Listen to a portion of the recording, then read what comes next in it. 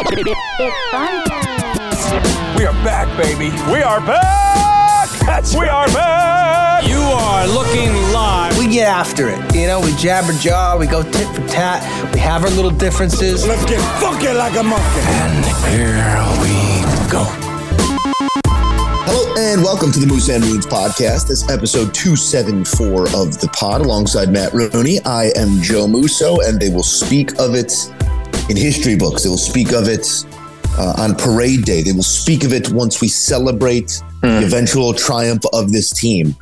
Herb Brooks, the Gipper, Any Given Sunday, Joe Musso on Moose and Moons podcast, episode 271. I think that's sort of the order of operations. Those are that's it. Yeah. some of the greatest speeches in the history of sports, and perhaps one that launched 10,000 ships here on the Moose and Moons podcast. That's as the Bears look to have set their coordinates behind their quarterback. A lot to be excited about. So much can change in a short amount of time. First and foremost, Matt Rooney, how are you? How are we feeling? Doing great. How's life with a franchise quarterback? I've never felt this way before. Yes, we have. No. Yes, we have. With Jay. I was getting there. Stop it. There were moments, there were weeks, there were windows where we had the same conversation about Mitch. That's why I guard a part of my heart. There was about a 6-week stretch there where he's the guy, he's doing it. The 6 touchdown performance against Tampa Bay. Look at what we have. So next year's backup quarterback, Mitch Trubisky. Just as quickly as bring him home. I'd love that. Just as quickly as things can, progress. We can also say that we can turn heel and regress. So let's just enjoy what's happening while it's happening. A lot to get to here as it comes and pertains to Uno. But Matt, how are you? I'm doing lovely. And I'm going to get, I guess, was kind of going to get into something along the lines of that. I feel like last year especially, but the last 2 years, we talked about how not redundant this podcast became like during Bears season, but kind of like, it's the same thing every week. Like they either scrape by a bad team or they look outclassed and outcoached by a good team. We're kind of getting to the point where it's like Bears talk is a little bit redundant, but in a really good way because it's going kind of exactly like we'd hoped. I mean, our quarterback is proving to be the guy of the future, the guy that they're going to build around, and quite frankly, already started to with it trading for a Chase Claypool. And they, fortunately, however you want to say it, keep losing. Because they just don't really have the dudes right now. And that's okay because we're starting to see we're not starting to see the flashes. We're seeing the flashes from Justin. Yeah. We're seeing records from Justin.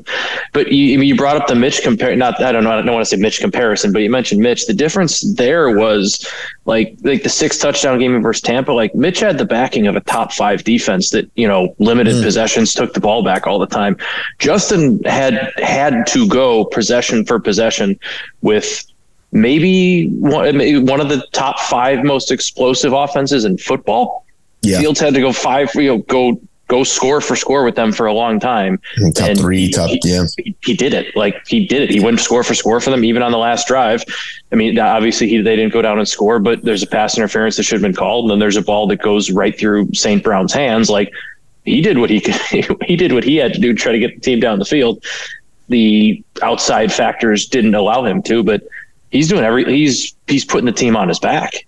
Yeah, and I think putting the team on his back might be discrediting the work of others, specifically Luke Getsy here and this offensive staff that has put together a game plan that not only leans into Justin's strengths, but it's also aware of where it's deficient. Like we don't have the guys who can just win one-on-one outside. So you're seeing a lot of mesh. You're seeing a lot of scheme. You're seeing a lot of pre-snap stuff. I love the way that this offense looks from the second that they get to the line to their execution of the play. I want to talk about a couple things specifically here, but accolades do continue to roll in shortly before the recording of this podcast. Justin Fields, your NFC Offensive Player of the Week, well-deserved, 17 of 28 against Miami here, 3 touchdowns, 15 carries for another $178 and a touchdown on the ground. The 61-yard, just tour de force of athleticism. I want to just kind of roll this out here, Matt, too, because He's the first player, I believe, in NFL history to score 3 touchdowns while throwing no interceptions and run for more than 150 yards. Like, he's doing things that have never been done before. 178 yards. It's the most rushing yards in a regular season game ever by a quarterback. It's 3 yards shy of Colin Kaepernick's record, which he set in the playoffs, I believe was 181. But like, it's a level of effectiveness on the ground, running the ball that we haven't seen in a very long time in the NFL. I mean, it harkens back to obviously Cam Newton, Colin Kaepernick, these guys in the game today that can run it well, but he's so decisive in the run. And yes, you know, we have to be careful that he's not going one read and run, and it doesn't seem like that. But when he decides to go, he goes. And that's what led to that 61-yard touchdown. Steps up in the pocket, eyes are downfield. That pump fake was not some schoolyard shit. Like, he was looking to throw the football, but so quickly he's able to reroute, flip his hips, get downfield. And we talked about it last week. His speed is so effortless and his strides are so long that he can make 2 guys miss. And it's that I almost hesitate because it's a different type of speed, obviously. But like, remember when you could see the field when Devin had the ball, when Devin Hester had the ball, and you knew it was a touchdown before he was behind the defense, even because you knew, like, that's what that 60, I'm in the newsroom. After he pumped and made those first 2 guys miss, I go, he's gone. And he still had 2 guys out in front of him. Yeah. He was gone. He's playing with a lot of confidence. I want you to pick out your favorite play from Justin Fields, and we can kind of dissect a couple things. What was your favorite play by Justin? Was it obviously the 61-yard run was fantastic. Great. But beyond that, like, what was your favorite thing that you saw? There were tied for 2 because they are 2 throws that one was a throw, one was a passing play that the play action that he sold on the rollout right to Cole Kmet for Kmet's first touchdown, and shout out Cole Kmet, a team that actually Sugarfoot kind of like slow down on the play fake. Perfectly hid the ball. Everybody bought into it. And like, that's the type of selling that you have to do to make those things work. And if you do, they're going to work all the time. And once teams stop respecting it, then the Bears run the ball well enough where they can kick your ass in the run too. Before you get to your next one, I saw that described. I was watching like a cut up, one of these quarterback gurus or whatever. Yeah. I saw that described as Aaron Rodgers' footwork and play fake. Like, that's Luke Getsy teaching something to Justin Fields and him implementing it. Like, you've seen that little 1-2 hop step, bald hand play fake, stay there for a half second, freeze the end just long enough, great footwork out, put the ball on the money. That's like, I know it looks a lot different because it's 6'4", 235 pounds doing it, but that's Aaron Rodgers' footwork right there. I was very excited to see that. Yeah, and then for me too was the second was the throw to Mooney. Had Braxton Jones, I still like, not his best game. That's a tough matchup for them. Dolphins have 2 very good edge rushers in Bradley Chubb now and then Melvin Ingram. I always want to say Brandon Ingram. He's a basketball player. Melvin Ingram. Both played very well.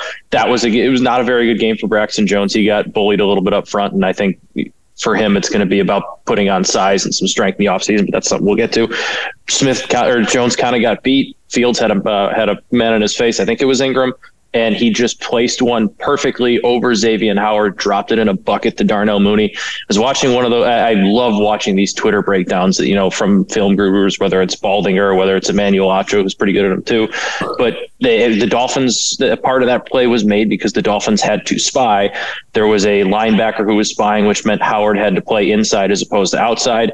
Fields was able to read that. He saw Mooney get the beat on the outside. So because Howard wasn't there, so he was forced to play inside and just dropped it perfectly in a bucket with a defensive end bearing down right in his face.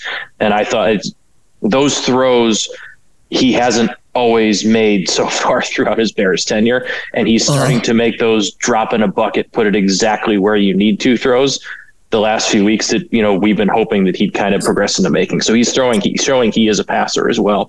And that's why I think those 2 are my favorite 2 plays for different reasons, but both showing his growth in the passing game. Yeah, that one's up there for me as well. The throw to Mooney winning outside, going up and high pointing that ball. Not an easy throw while it was on the money out into space. Mooney with the body control in the air and then surviving the ground as the rule book reads. But I think I think it was that. I think it was that entire series of plays, because if you go back and look at the box score, that play is coming out of the 2-minute warning. So again, time to design, time to call a play, coming out of that stoppage with a nuanced look to the end zone. Like, that's the type of confidence in play calling and execution that you're wanting to see out of this offense. Mm-hmm. If you look at that play design, Chase Claypool didn't show up on the box score a whole lot. They obviously got him some looks, wanted him to touch the ball, feel a part of this offense. But that is Chase Claypool just affecting the game with his size, the way we talked about when he was acquired. He's the 2 receiver on the line, and he runs like a skinny post. Let me attract as many guys as I can. I know I'm not getting the ball, but like, affect the play, get a guy open in Darnell Mooney. If you go back and look at it, it's exactly what we're looking for out of Chase Claypool, extending the field, creating space in route concepts, and Mooney making that play. But what I loved, not just that play, but the play going into the 2-minute warning. It was a very nondescript 2-yard gain, but from a design standpoint, I gasped because I had to like blink like 10 times because I thought I was watching the 49ers. I don't know if you remember this play, Matt, but it was pre-snap, reset into a motion, into Fields, play fake, showing run left, flipping back to Mooney in motion, coming right. It didn't lead to a whole lot, but the action that it showed the defense froze everybody. And again, we talk about putting the defense in conflict. The more times you do that, think of it as body blows from a fighter. The more times you do that, the more hesitant and the less unbridled, the less natural they are in the way that they're reacting to this quarterback that can beat you so many ways. They're patting their feet. They're getting stuck in conflict, and it's opening other things up.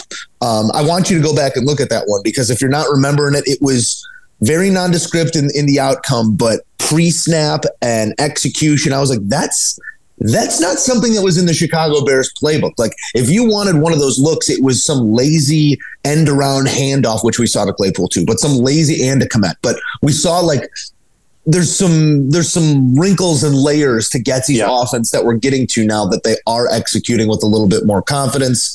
All of that being said, 35-32, the Bears do lose this football game. We're really testing this whole idea of no moral victories, because I walk away from this game feeling that was a victory. Just about as good as I have about the Chicago Bears since 2018, and it was in a loss. Yeah, I was texting friend of the pod afterwards, Matt Siegert, that like we're watching the game, or not together, we're both texting during the game.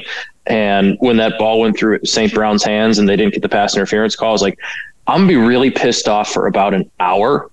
And then I'm going to start scrolling through Twitter again and see Justin Fields plays and highlights and breakdowns, and I'm going to be totally over it. And I'm totally over it. Would have been cool if you led them down the field and they won on they forced overtime or scored a touchdown and won. Absolutely. That would have been very cool. But in the grand scheme of things, they lost a game they probably deserved to lose because they lost a special teams battle, letting up that block punt. Justin Fields did absolutely nothing wrong that I can think of in that game. And they're going to have a chance to beat some bad teams down the road that this year where they'll still get a taste of winning. But long story short, this took them from 14th overall pick to 7th in the first round. So it sucks saying that I want the Bears, that it's okay when the Bears lose, but like this year it's okay when the Bears lose. Next year it's not. But this year it's kind of by design, and that has to be a little bit frustrating. But we're seeing the flashes that we wanted to see, and we're seeing a quarterback take what's gone from bad playmakers to, I would say, probably average-ish playmakers now, with Mooney and Claypool and Kmet emerging, decent running. Like, it's not a Bear cupboard, but it's an average cupboard, and he's making them extraordinary. To your previous point about wins and losses, the road ahead goes Lions, Falcons, Jets, Packers, Eagles, Bills, Lions, Vikings. I see the next 4. I see us going 3-1. Truthfully, like, I think we beat the Lions. I think we beat the Falcons. Maybe we go on the road and lose there in Atlanta. That would surprise me. Jets is a tough game with that defense, but it'll be a good test for our offense. I think we beat the Packers, and then it's a tough stretch. I'll never say I think we beat the Packers. I do. I'm right there. That's like, I've watched enough Packers football. We need to. This is that'll be a big moment in the to start the final quarter of the season to say, hey, you're headed the wrong direction. We're headed the right direction. See you in the winner's circle. Neither team's going to be in the playoffs, but I think that's a big moment to say going into next year, depending what your decision is this offseason, we'll see you soon, 12. Yeah, that's a big moment. We'll see you soon. Big moment. I think that's a big football game. They're at home in Chicago. But then after that, you do get into the Eagles, the Bills.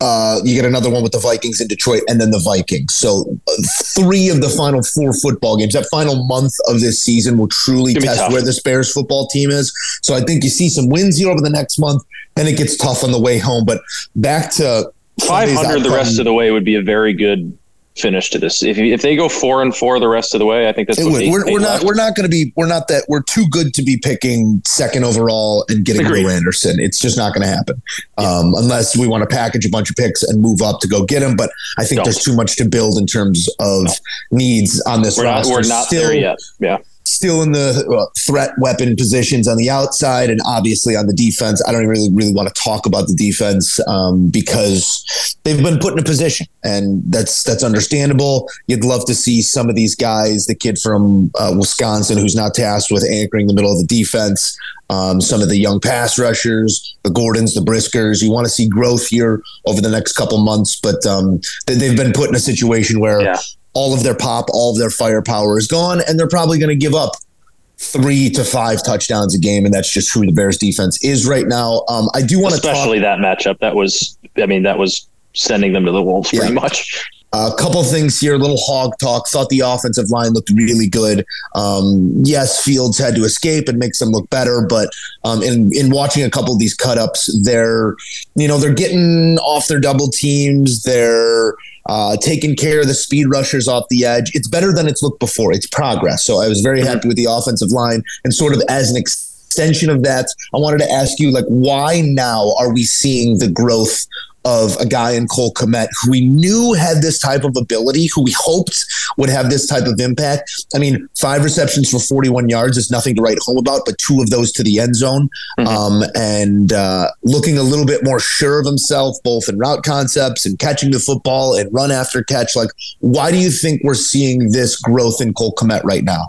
Well, one, it's a coaching staff that believes in him. And for whatever reason, Matt Nagy and that staff felt married to the concept of shoehorning Jimmy Graham in as their wide receiver type tight end and didn't really know how to use a second tight end, which was a decision in itself. But this year, early on, not even early on, up until kind of really the Patriots game, you saw Cole Kmet primarily featured as a blocker in the offense. He was a lot of times used as, an extra tackle, an extra guy staying in a pass pro because he was very good at it. He still is very good at blocking. He's emerging though now, I think, because the offensive line is taking steps. You got back Cody Whitehair next week, which kind of shores up the line. Riley Reiff has been much more of a sure thing at right tackle than Larry Borom has. And I think now that they are a little bit more certain in their offensive line, that they're a little bit more established in the play action, that's kind of working. I think you're seeing them build off, using Cole as a blocker and then scraping up over the top and going on these drag routes. I think his ability to block and how good he was at it early on is now helping him in the pass game because people have seen him as a blocker. He's been a proven blocker. Now they're not really sure what to expect from him. So I think he's been absolutely fantastic the last few weeks, and I think now you're seeing, because he's been so good in the block as a blocker, it's starting to help him as a receiver as well. Yeah, I just have loved watching offensive progress. It comes at the expense of a defensive regression, but we all have to play armchair GM here around the trade deadline and here moving forward and building this football team with $100 million in cap space and the picks that we have and some of the needs that we're going to have to address. I just think it's a lot easier to build a defense rounds 2 through 7 than it is to build an offense. And that's why I love the Claypool deal. There you go. Thank you. Still getting to know the guy, the Claypool deal. That's why I love it. I think that's why when you look at the wide receiver class of free agents this offseason and how thin it is, Mike Williams is kind of the biggest that name was there. This was their free agent pickup at receiver, not their big free agent. There might be, a guy that replaces a Dante Pettis or an EQ St. Brown or something. But like that was their big move. When you're talking about replacing an Equanimeous St. Brown, that last play offensively is why it's not replacing an Equanimeous St. Brown. It's elevating the floor of your receivers. That guy should not be the look on the must-get fourth down play. And I understand. He is, because he's wide receiver number 2, and that was the look that was open, or wide receiver number 3 now with Claypool here. But like, that's why the deficit of talent is still an issue. That's why you're not ready to win. That's why you're not ready to execute, is because your quarterback steps up in the pocket, escapes right, gets his hips downfield, puts a ball on the freaking money while being pressured in his hands. Justin Fields in a flow state, feeling himself, doesn't worry about guiding one out there, absolutely lets one rip to space on the money. The receiver's not good enough to be there. Plain and simple. That guy is not good enough to be there in that moment. So that's where the Bears still do have to elevate from a roster standpoint. And I just think there's so much reason to be excited, and you can't say that about the Bears and the offense specifically very much throughout our lifetime. So let's enjoy these weeks, Matt, because like I said at the beginning of the podcast, it comes and it goes. And there's going to be weeks, probably this season, most definitely this season, where we're being critical of Justin Fields because he had 1 touchdown, 2 interceptions, and a fumble. That's still possible. That's still likely with the game that he plays. But let's enjoy these moments when they come, and let's really give credit where credit is due on this coaching staff, on this roster, and specifically here to the quarterback who's playing with pieces around him that leave him at a talent deficit, and still he's showing growth, he's showing excitement, and it's amazing. It's amazing how that body language changes, not just with him, but with this entire offense. Everybody around him. When the ball starts rolling downhill a little bit. Yeah, like the confidence you see, like the celebrations and stuff when Cole Kmet catches a rollout, or the jet sweeps. You talked about the jet sweeps and the motions. When you have the quarterback that Justin Fields is, that can run himself, and you're already spying him, and then you have a team that can run those jet sweeps actually fairly effectively. They've been pretty good at it, not like busted big plays, but effectively an extension of their run game. You're talking about earlier, it's just another added aspect for the defense to have to think about, more movement they have to account for, and that just opens even more things up. And is the offensive cupboard still a little bare? Yeah, but it's amazing how much having this playmaker at quarterback kind of opens things up and lets you see what you really have offensively. It's not as bad as we thought. It's not going to be the total and complete rebuild of an offensive line, rebuild of a wide receiver room. The Claypool deal kind of expedited that process to the point where you have 2 pretty good receivers now. And if you don't get the big fish next summer or this offseason, because it's for whatever reason it's not there, or the trade's not there, or the free agent isn't there, which is obviously not this year, that's okay. You can add some from better pieces in your depth, and you're okay there. You're in a spot where you really just kind of need to maybe draft a center on a 3rd or a 4th round pick that you like, and go out and sign a tackle. It's not a rebuild entirely of an offensive line.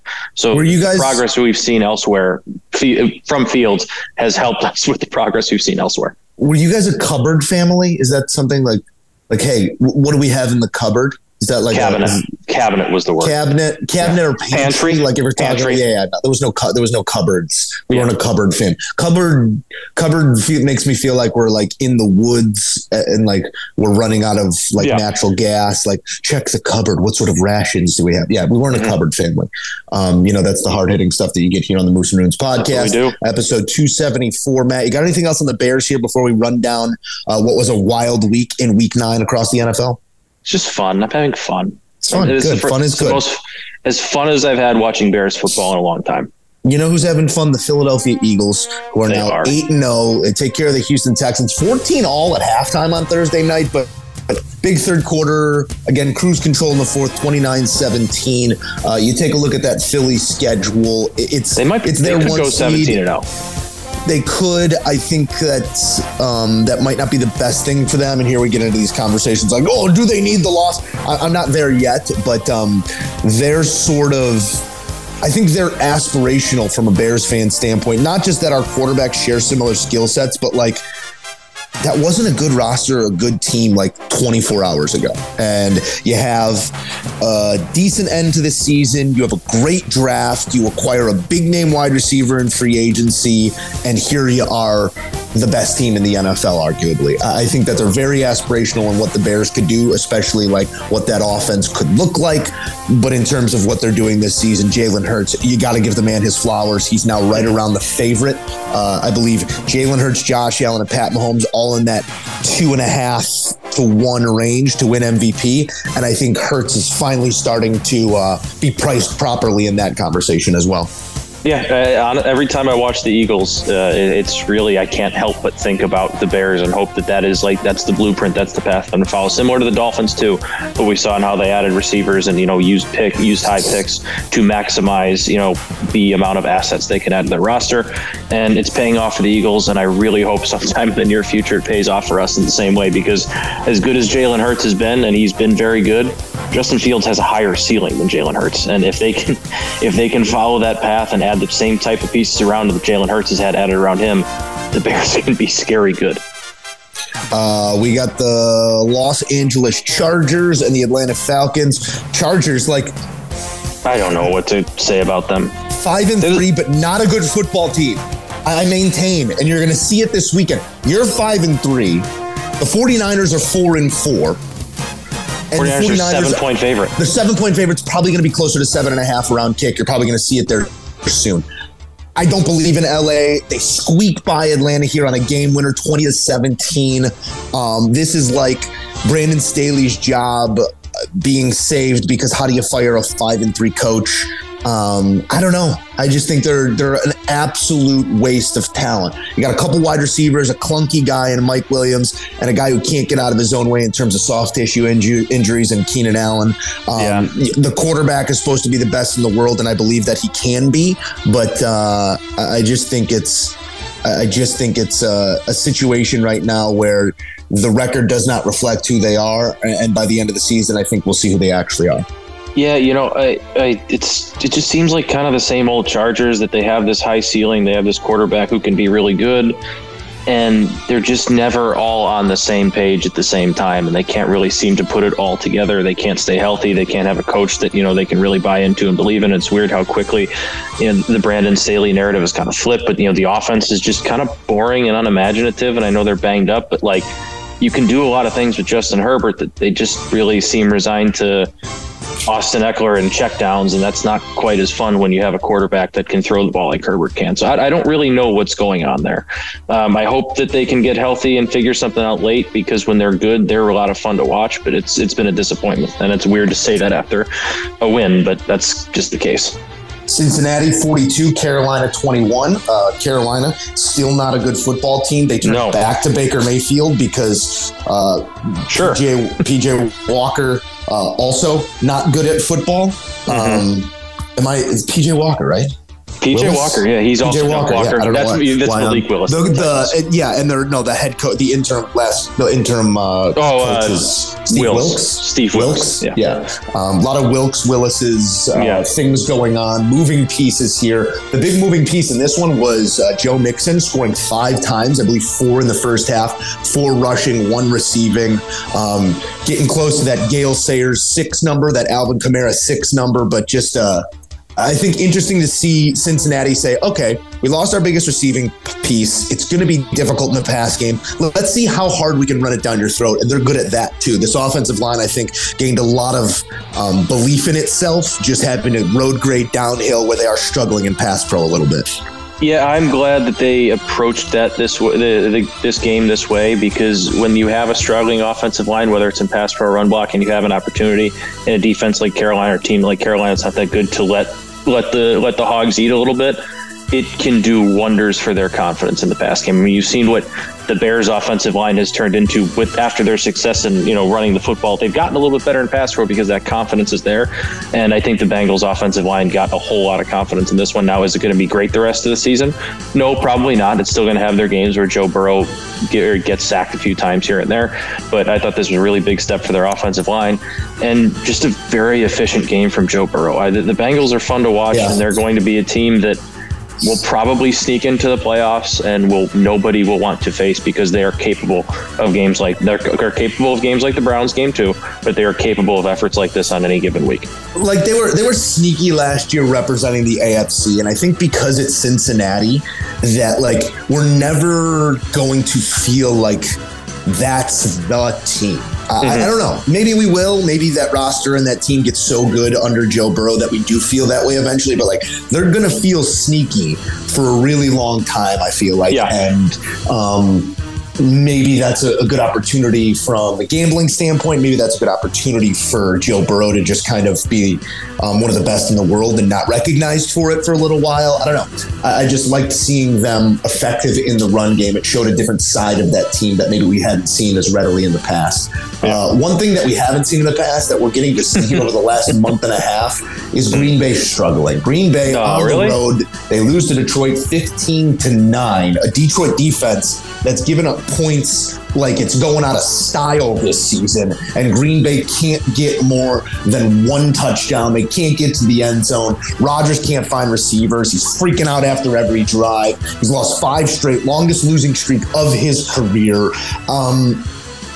Couldn't happen to a better guy, couldn't happen to a better team, couldn't tell you, couldn't raise my hand and say, told you so. And now I've been a little early on the obituary here in years past, but it surely feels like they are done chained here in week 9, if not in week 9, week 10, Dallas coming to town.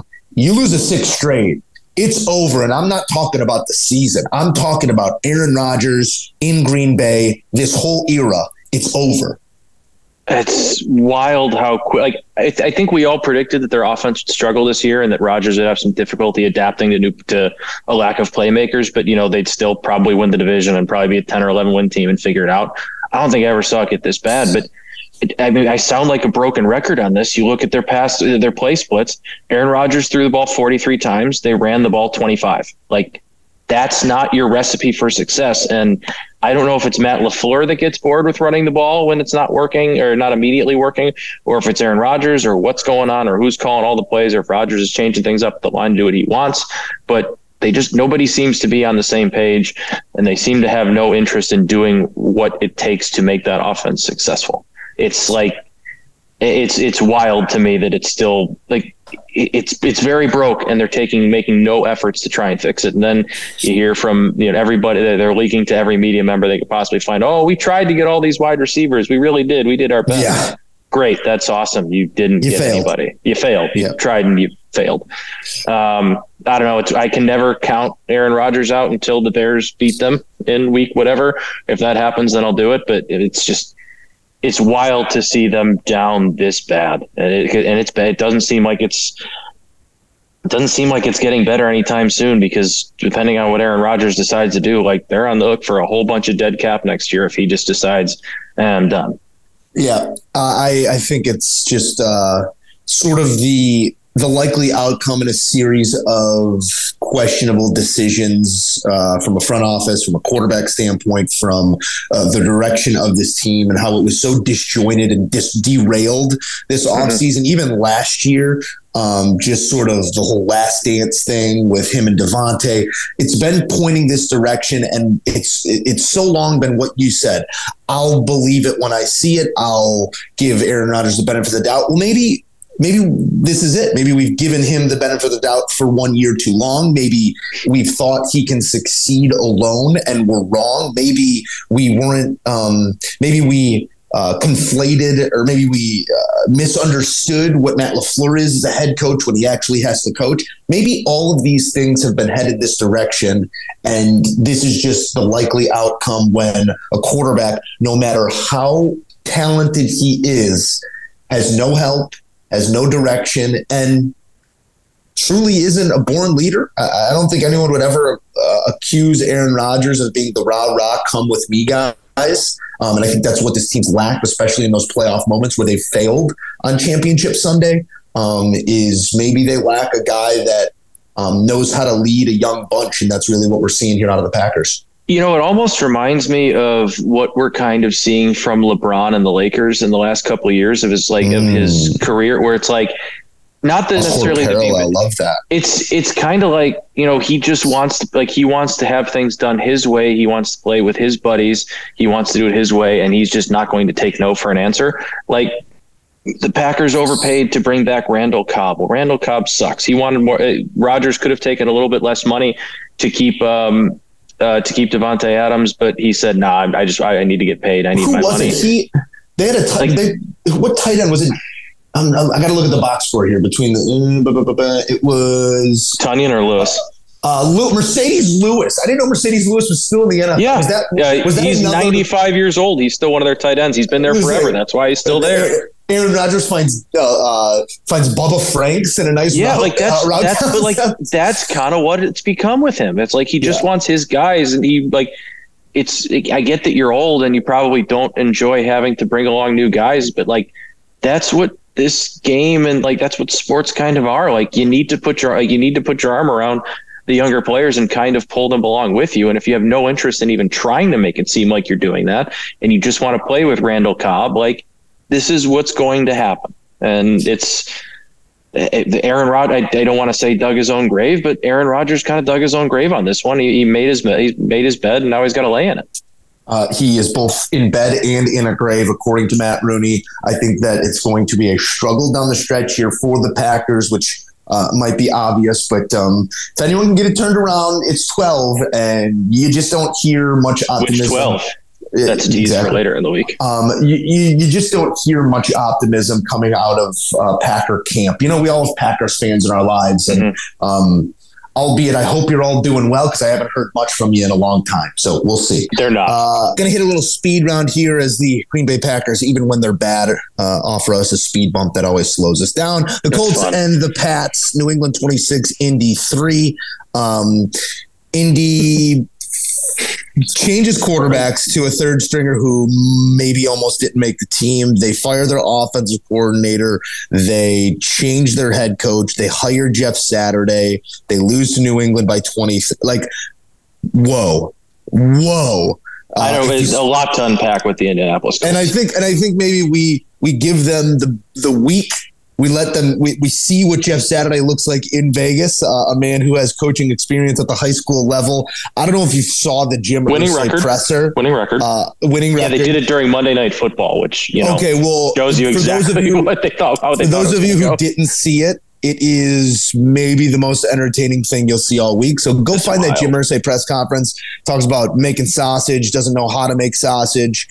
He talks about you ever make sausage. Talk about quartiles of quartiles. I just prefer if you didn't ask me personal questions. Buffalo, New York 20, Buffalo 17. This is the we have arrived moment here for the New York Jets, especially that defense holding Josh Allen to reasonable numbers relative to what we expect out of Josh Allen. It showed a human side of Buffalo that we haven't seen very often this season, and we got a press conference coming in about a half hour from the taping of this podcast regarding the elbow health of one Josh Allen. Okay. So this will be immediately dated upon its release, but hoping for the best there for Josh Allen and my fantasy team. Matt, your thoughts here? Provided Josh Allen's healthy, the Bills still need to learn, and they need to learn how to win games when Josh Allen's not at his best. When Josh Allen's playing well, they are the best team in football, and maybe the Chiefs are right there or are close with them, but like they're the best team in football when Josh Allen's firing on all cylinders.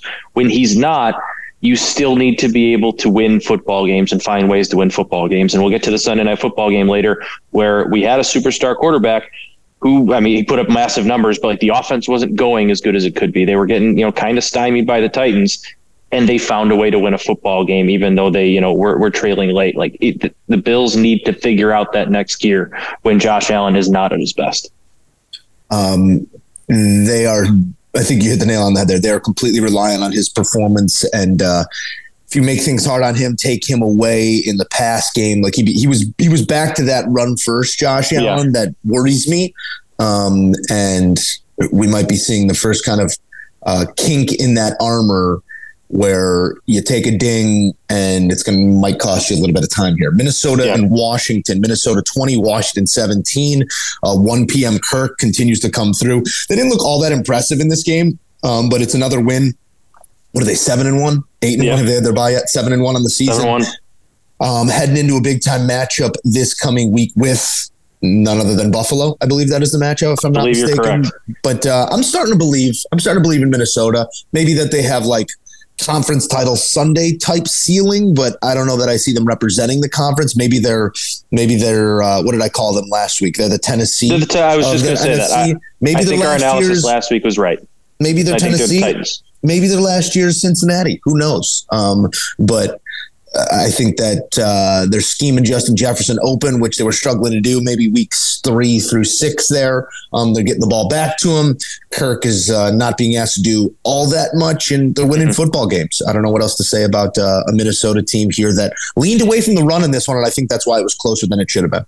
Yeah, they're winning football games. Good on them. Like I still don't think they're a great football team, but I think they're going to. I think their analysis of calling them the Titans of last year is right. I think they're going to have a chance to be, a 1 or a 2 seed in the NFC. Are they the best team in the NFC? Probably not. But it's a thin NFC, and could they make a run? Sure. They're not. They're a good football team, and they just keep winning football games. Tale of two halves between the Jacksonville Jaguars and the Las Vegas Raiders. You're welcome for this one, by the way. It was all Devontae all day. Matt Rooney offering another winning pick, as did I. The Moose and Runes parlay, I believe, has hit back-to-back weeks, maybe 3 consecutive weeks. The boys are hot.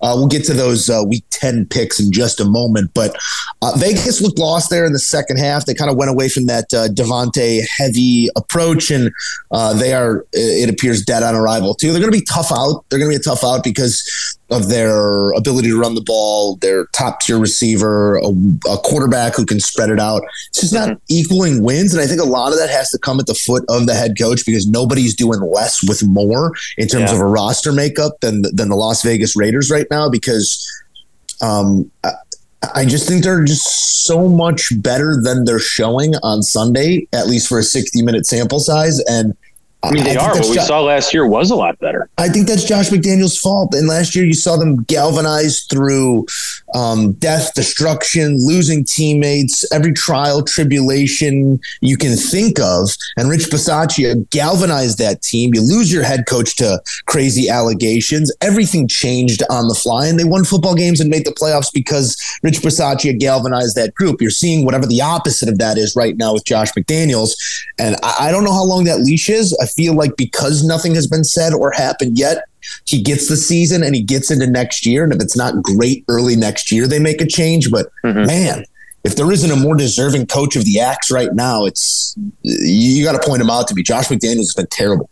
I mean, it's oddly enough, they come in the same division. It's Josh, and they're both first-year head coaches. It's probably Josh McDaniels and Nathaniel Hackett. But it's just very, very strange how that team has taken such a big step back. And maybe they did just love Rich Bisaccia, and him not being there has changed the vibe in the locker room. But at some point, it has to be on the leadership on the roster to change things.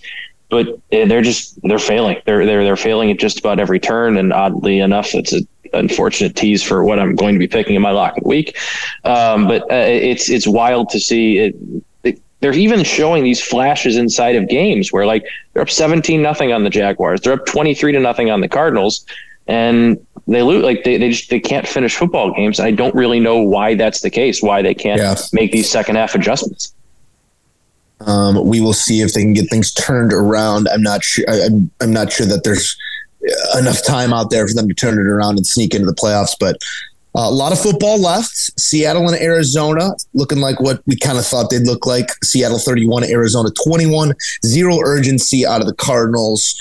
Slow to start, slow to finish. Ken Walker, slow to start, finished strong. Went for 109 yards, got in the end zone, I believe, twice in this one. Seattle is proving that they're not fluky. They're just a good football team, and they beat a lesser football team. Arizona, again, could be ripe for some change there at the coaching position. Again, if it stinks and there's reason enough to question it, and you got a quarterback who might not be fully invested, like don't overthink it. Preseason, there were issues. Contract, there were issues. Coaching, there were issues. Like, we just look the other way because it's an impressive talent at quarterback. If it looks like a duck, quacks like a duck, you might be having duck for dinner. And I think that's what Arizona's dealing with right now. Another coach that is as deserving of the axes as anybody here is Cliff Kingsbury. It's just, with all that talent, to be doing this little, I don't know how. Clearly the buy-in is gone. Clearly Kyler Murray doesn't really love playing for him and doesn't agree with a lot of the things that they're doing. And not that Kyler Murray's faultless either, because he hasn't been fantastic either. On the other side of things, I mean, shout out to Seattle, man. Like, they were being written off as them and the Bears were going to be two of the worst teams jostling for a first overall pick with the Texans. And like, look at they're fantastic. Geno Smith has revived his career. The young core has kind of bought into Pete Carroll. And you got Tyler Lockett last week saying it's amazing what we can do when nobody really cares about who gets the credit. That's a shot fired. Good on them. They're a very fun football team to watch, and they're a legitimately good football team who has a very good chance at making a playoff. I still don't think they win the division. I still think San Francisco takes it, but I agree. They got a 2-game lead on San Francisco. You're doing all you can right now. LA and Tampa in the loser leaves town matchup of the week. And it's a classic Tom versus time, 44 seconds, drive them down the field. All he needed to do is get to the end. Not even that. I won't even make it about that. But like, they didn't look good for 59 minutes of that football game, but Tom pulls a win out of the hat and in many ways saves the season there. I think that could be the catalyst. Now you go to Germany. You got to play that Seattle team. It's going to be a test.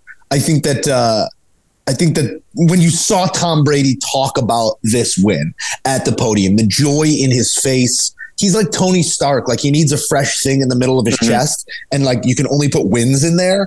And like, to see him put a win in there, no matter by what means, sort of scares me that like he might end up at his full form come playoff time. And I'd love to see it. I'd love for that to be the middle finger he flips to everyone who wrote him off again. But it's a step in the right direction, albeit a small one, but it's a win for Tampa Bay to get back in that column. I think it's. I mean, you could tell in that press conference, it like just seemed like the weight of the world was lifted off his shoulders. Just that they finally snapped that, and obviously for off the field and on the field, the last month or so for him probably had to be very, very difficult, very, very stressful. And the fact that they were both going out at the same time, I'm sure just doubled everything up. Obviously, he looked like a guy who was like, "Oh my God, thank God we got it." Now the Buccaneers are still a flawed team; they still need to get healthy. The offensive line needs to get better, but man, like. This is I don't care how ugly it was a tough win at home against a talented team. Maybe not one for playing very well, but a talented team. And if they could use that, if Tom can use that as a catalyst to just kind of get this team pulling back in the right direction, you're in a really bad division that you could probably be 500 and win it. Just get healthy and play your best football come playoff time. And you never know what's going to happen if Tom Brady's your quarterback. Yeah. You've heard 45 years old, throwing 58 times. That's wild. I see you're 58 and I raise you another 10. Patrick Mahomes threw it 68 times in Kansas City's 20-17 overtime win over Tennessee. These two teams always play each other tight. I think Tennessee sort of has Kansas City's card. KC survives it and comes out on the right side of this one. But they completely abandoned the run here too. I'm not sure that worries me because Andy Reid as a play caller gets my benefit of the doubt until further notice. I think they get back to the run here in weeks to come, but they just kind of jumped off of it and let Mahomes air the thing out. Third most passing attempts in NFL history in a single game, 68 times Pat Mahomes threw the ball. The Titans are a very, very well-coached team, and I think Mike Vrabel, I know he's starting to get credit as one of the better coaches in the NFL. He does so much with really not much in the offensive cupboard to be able to keep, there's that cupboard word again, to keep Kansas City, to have a chance in the fourth quarter to beat Kansas City with Malik Willis completing 5 passes on the night. Good on them. Obviously, it helps Derrick Henry's figuring things out. But like you said with Kansas City, Patrick Mahomes threw 68 times tonight. Andy Reid just was calling the plays, calling the type of offense that he knew he had to for them to win. I don't think that we're not going to be seeing them do that all the time. They have been able to run the football a little bit this year. I just think on this given night, that's kind of what the recipe called for and was, and it worked out for him. Also, I don't know if you saw, there were a couple clips of Matt Nagy on the sideline talking to Mahomes. It looked like Nagy's dipped into the Kansas City barbecue quite a bit since he's moved back down. Oh yeah, well you're gonna take pot shots here on the pod. Yeah, I don't like to do that for many people, but for him, yeah, I don't like that guy. For Happy Gilmore. Anything. One last game to get here in week 9, and it was Baltimore, New Orleans on Monday night.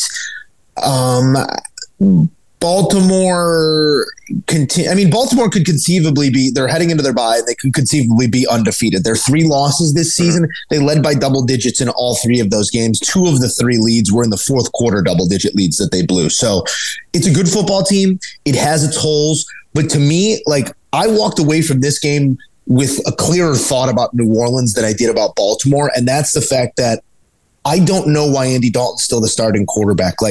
It makes no sense. Why Jameis is healthy, right? Yeah, but I don't think Jameis is that big of a step up from Andy Dalton. But at the same time, let's see if he is. We know what Andy Dalton is. He's nothing. Let's see some mixture of Taysom Hill and Jameis Winston. I feel like there's more going on behind the scenes there than we've been privy to, and because there's not such a big difference between the 2 guys, we're not questioning why we're not seeing him. But similar to, let's say, Carolina, or let's say Tennessee with Ryan Tannehill being hurt and Malik Willis getting some looks, let's see it. What's the difference between player A and player B? Let's find out. And I'm not sure that New Orleans is allowing us to find out. But Baltimore wins at 27-13 in what was another impressive performance by Lamar in the absence of a lot of weapons on that offense. Mark Andrews out, Gus Bus out. You're without Rashad Bateman for the rest of the season. So we'll see if they can win despite the attrition that's been dealt to them. But 5-3 heading to the bye.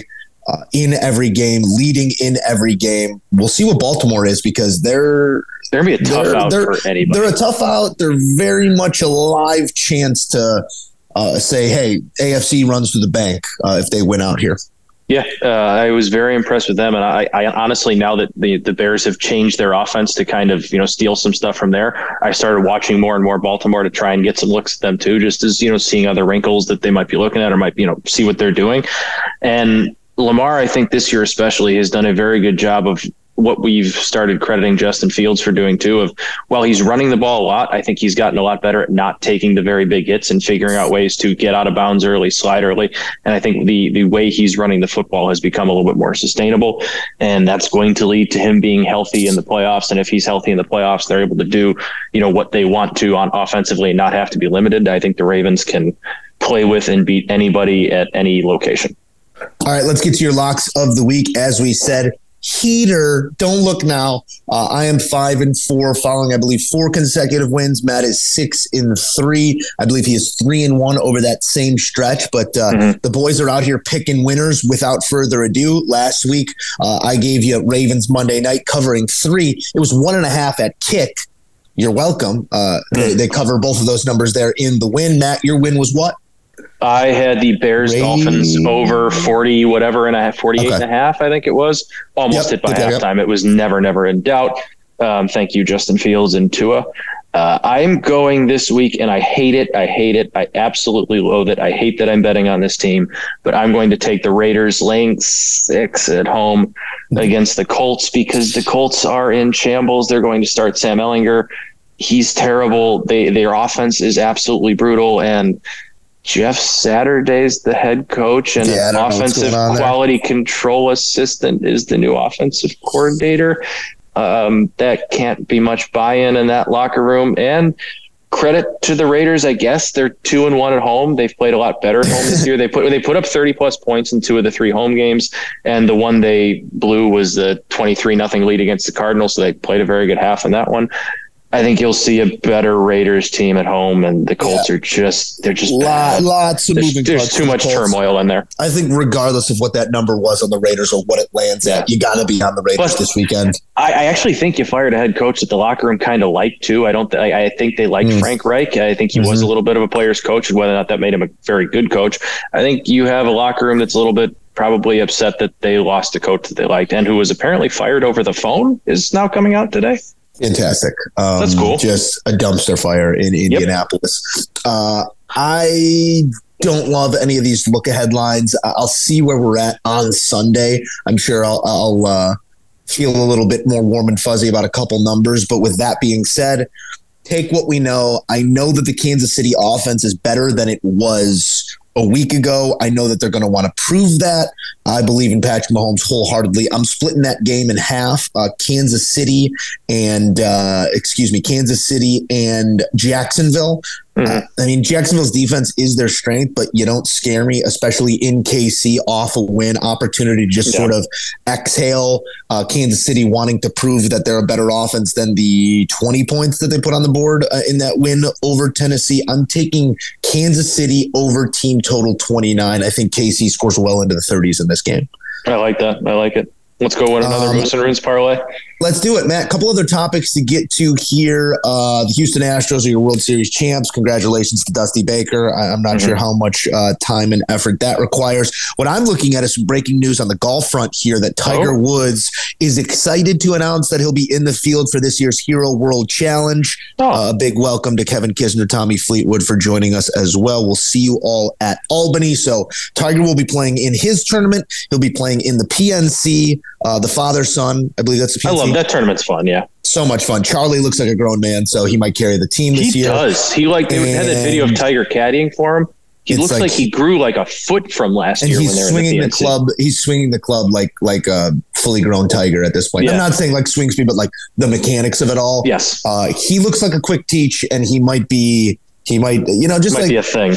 Yeah, he might be, let's say 20 years from now, chasing Jack's record, unfinished business by dad, like 10 green jackets. That would be epic. Who knows? We'll see how it all plays out. Not too much pressure to put on the shoulders of the young man. We're also going to see Tiger in the match part 50-11. I don't know which match it is. Whichever one it is.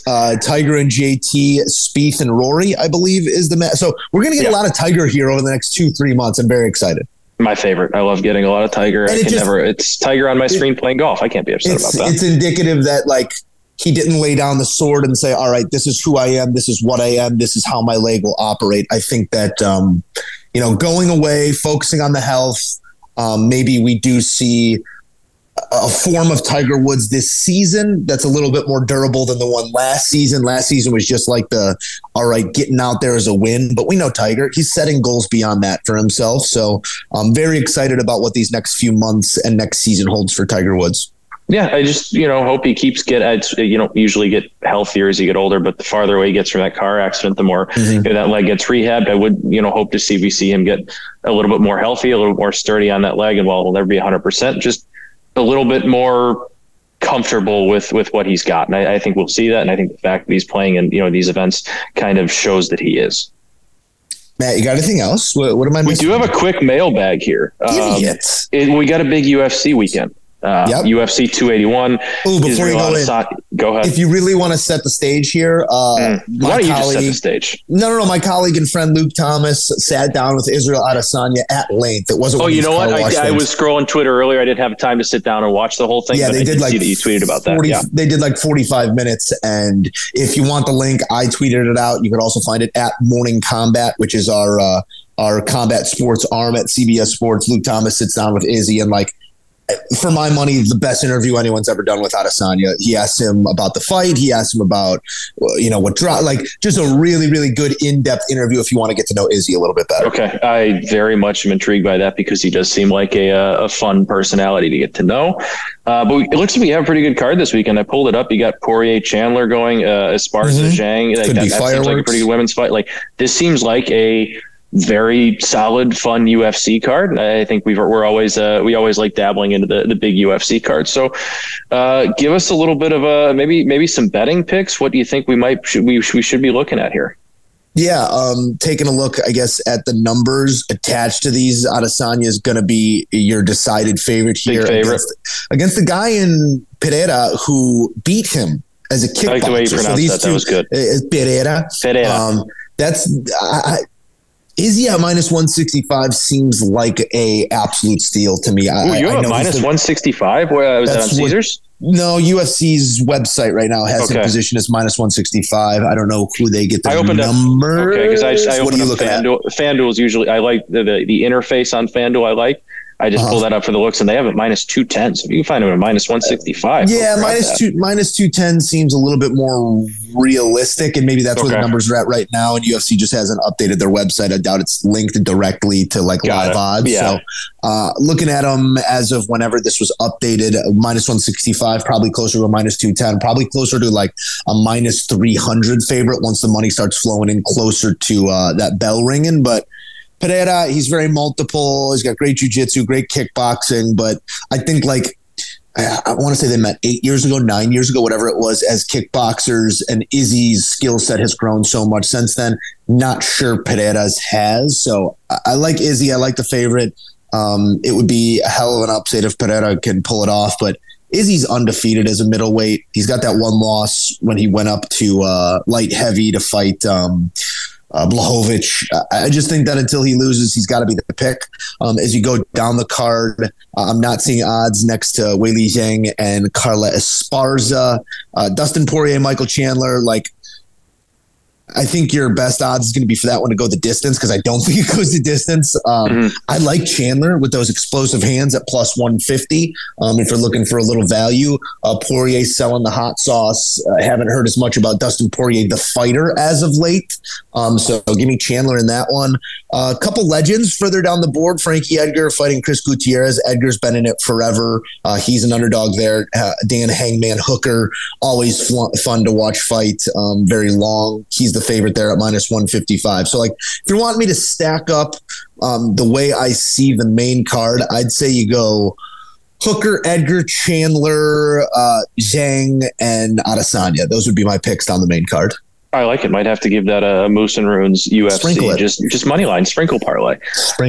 One last quick UFC question. We didn't quite get to it last time out. Sean O'Malley fought, was a couple weeks ago against Peter Yan and won 16-1-0. When do you think is the next time we might see him, and will that be in a title fight anytime soon? So I think that because of the ending there, it being a sort of a contested split decision, right? Yeah, like you could have seen that one going either way. I've seen breakdowns that make great cases for both fighters. I have no problem with it. We've seen the UFC do this before, like where it could have been a draw or gone the other way. They give it to the young upstart because we got to keep Makes more sense. We got to keep this brand rolling downhill. Now, do you want to take that brand and put it in front of Aljamain Sterling, who just ate TJ Dillashaw for lunch, and TJ Dillashaw obviously had the shoulder injury, but Aljo looked so big in there. I'm not sure you want to give O'Malley Aljo in 6 months. I think maybe you put one more fight in front of O'Malley as the number one contender. You build him as the number one contender a little bit further, rather than throwing him to the wolves there in Aljo, because Aljo is almost graded out of the division. He was talking before this last fight how hard it is for him to suck down to that weight right now. So he might go up in weight. You might have a vacant belt, and you might have O'Malley versus Yan again for that belt. After O'Malley gets one more fight, maybe Yan wins another fight, you pair them back up for a vacant belt. A lot of movement can happen there in that division, but as long as Sean O'Malley keeps passing every test that he is confronted with, we're going to see Sean O'Malley fighting for a belt in the next year. I do think that. Love that. I'm very excited to see that, because he seems like the next big brand in the UFC. Say what you want about that last fight. Like, he stood in there as I believe he was the 13th or 8th contender when that bell rang, against the number one contender, Petr Yan, a guy who has worn the belt before, and stood there and went blow for blow with him. He played great defensive jiu-jitsu with Yan, who's a better wrestler.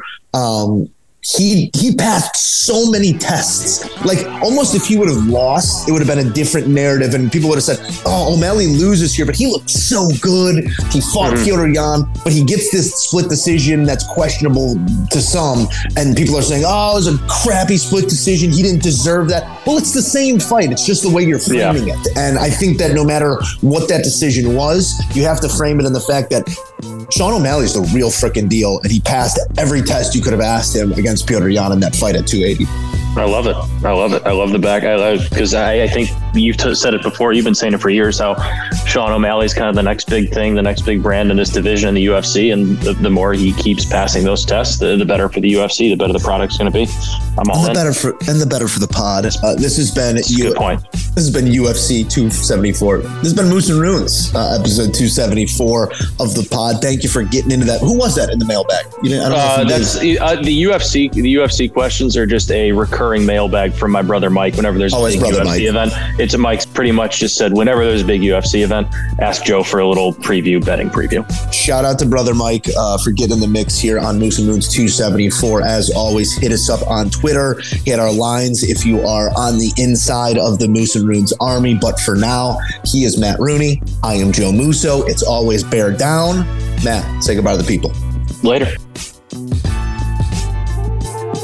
May God give you for every storm a rainbow, for every tear a smile, for every care a promise, and a blessing in each trial. I swear I've seen a lot of stuff in my life, but that was awesome.